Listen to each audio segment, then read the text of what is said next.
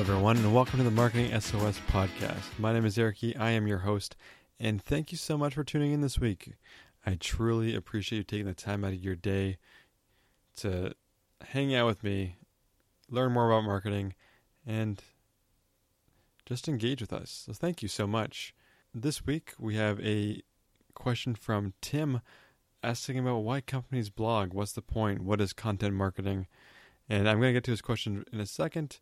But for any new listeners, on the Marketing SOS show, I take questions from you, the audience, and try to answer them to the best of my ability to help put you on the right path. So whether you're a student, a seasoned marketer who needs a sounding board, or a small business that needs some advice and can't afford a marketing team, I'm here to help. I'm here to be your marketing coach and help in any way that I possibly can.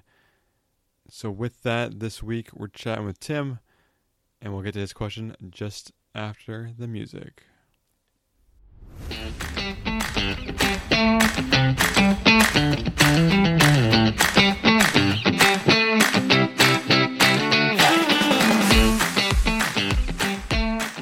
So Tim writes, "Hey Eric, why do businesses blog? What's the point? I see a lot of companies in my area have blogs, and most of the time they rarely post new articles. I've talked to some of them, and they're saying it's content marketing. Does this really work? Are people continually coming back to their site to see if a new article was posted? Most of the time, there are 0 comments on these articles. What's the strategy behind this? Thanks, Tim." Well, Tim, yes, that is technically content marketing, but it doesn't sound like the people or the companies in your area are doing it necessarily well. They likely heard about content marketing. They started trying it. They got busy with the day-to-day running of their businesses and kind of forgot about it. You see a ton of this across the web on different websites, on different companies. The lonely graveyard of abandoned posts. It's 2019, and the latest post was from 2015, 2016. I think we've all seen that. But yes, it looks like they're attempting to do content marketing, but they aren't doing it well if they're not regularly updating their blog. Here's kind of what content marketing should look like. It's about creating content, regardless of whether it's a written article, a podcast, a video, that has some kind of net positive benefit for your company. Whether it's a show like this, Marketing SOS, that kind of builds my name and my recognition and my awareness in the industry and in the online space, or if you're a local company trying to prove your expertise in a certain subject matter and get organic traffic, or have content for a newsletter. That's what content marketing really is. It's about creating content that people find value in, that is going to rub off on your business some way or get new eyeballs on your business.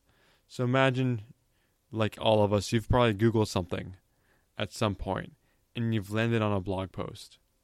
So that blog post is a piece of content marketing produced by a company specifically tailored to get the keywords that you just typed into Google to get you from typing that question in to landing on their page.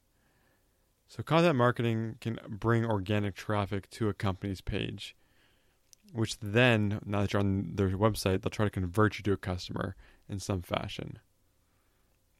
And so, to your other question, a lot of the content marketing, some of them do have regular readerships, but a lot of them don't.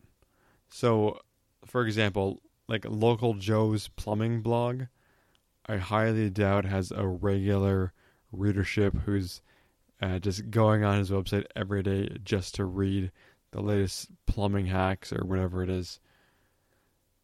However, he may get people in his local area looking how to plug a leak. So the blog post tells them how to do it. So either that person, they fix it on their own, and then they feel good about Joe's Plumbing, and maybe in the future they use his service or recommend him to somebody, or they get intimidated by all the tools they need and steps, so they just call Joe to come and fix it. So blogs and the content you create drive people to different websites and can help bring an audience to you, which allows you to make communities around your brand. So this is what some people also call like monetizing their audience, or kind of controlling where their audience congregates. So you see this not necessarily on company blogs or most content marketing, but occasionally see a company like Johnson & Johnson, and they own the website babycenter.com, and it's become the de facto site for raising babies online with a ton of information all over their website for any kind of like child rearing or child products. It's a huge resource for parents, and Johnson & Johnson is able to kind of peddle their own products, and they've turned their customers into a monetizable asset as well.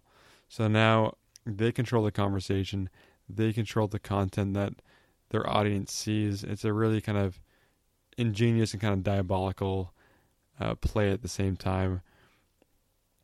But while it's not straight content marketing, that is kind of controlling all the content that your audience sees, and you can always route them to your own products, and then your audience can be monetized in other fashions. So straight content marketing, which is like producing content, does work both for ranking organically with search engine optimization, sharing content on social media or newsletters. Like even like mommy blogs will pin their content to Pinterest all the time and get a ton of traffic that way. People are always using Google and other search engines to search for information. So if you can tailor the content that you're making to answer some of those questions and drive people to your page as opposed to your competitors, content marketing can definitely work if you're doing it the right way. Another aspect that isn't always necessarily talked about is that content marketing, like your blog posts and other content that you're producing, can help give your brand or business a voice and build trust with an audience and potential customers. So while the customer may not convert on that first post they land on, you start to build yourself or your company as an authority figure in the space. You have expertise. People may like the candor or the voice tone you're using and come to trust you. So when they need that solution that your company provides, you'll be top of mind and you'll be the first one that they call.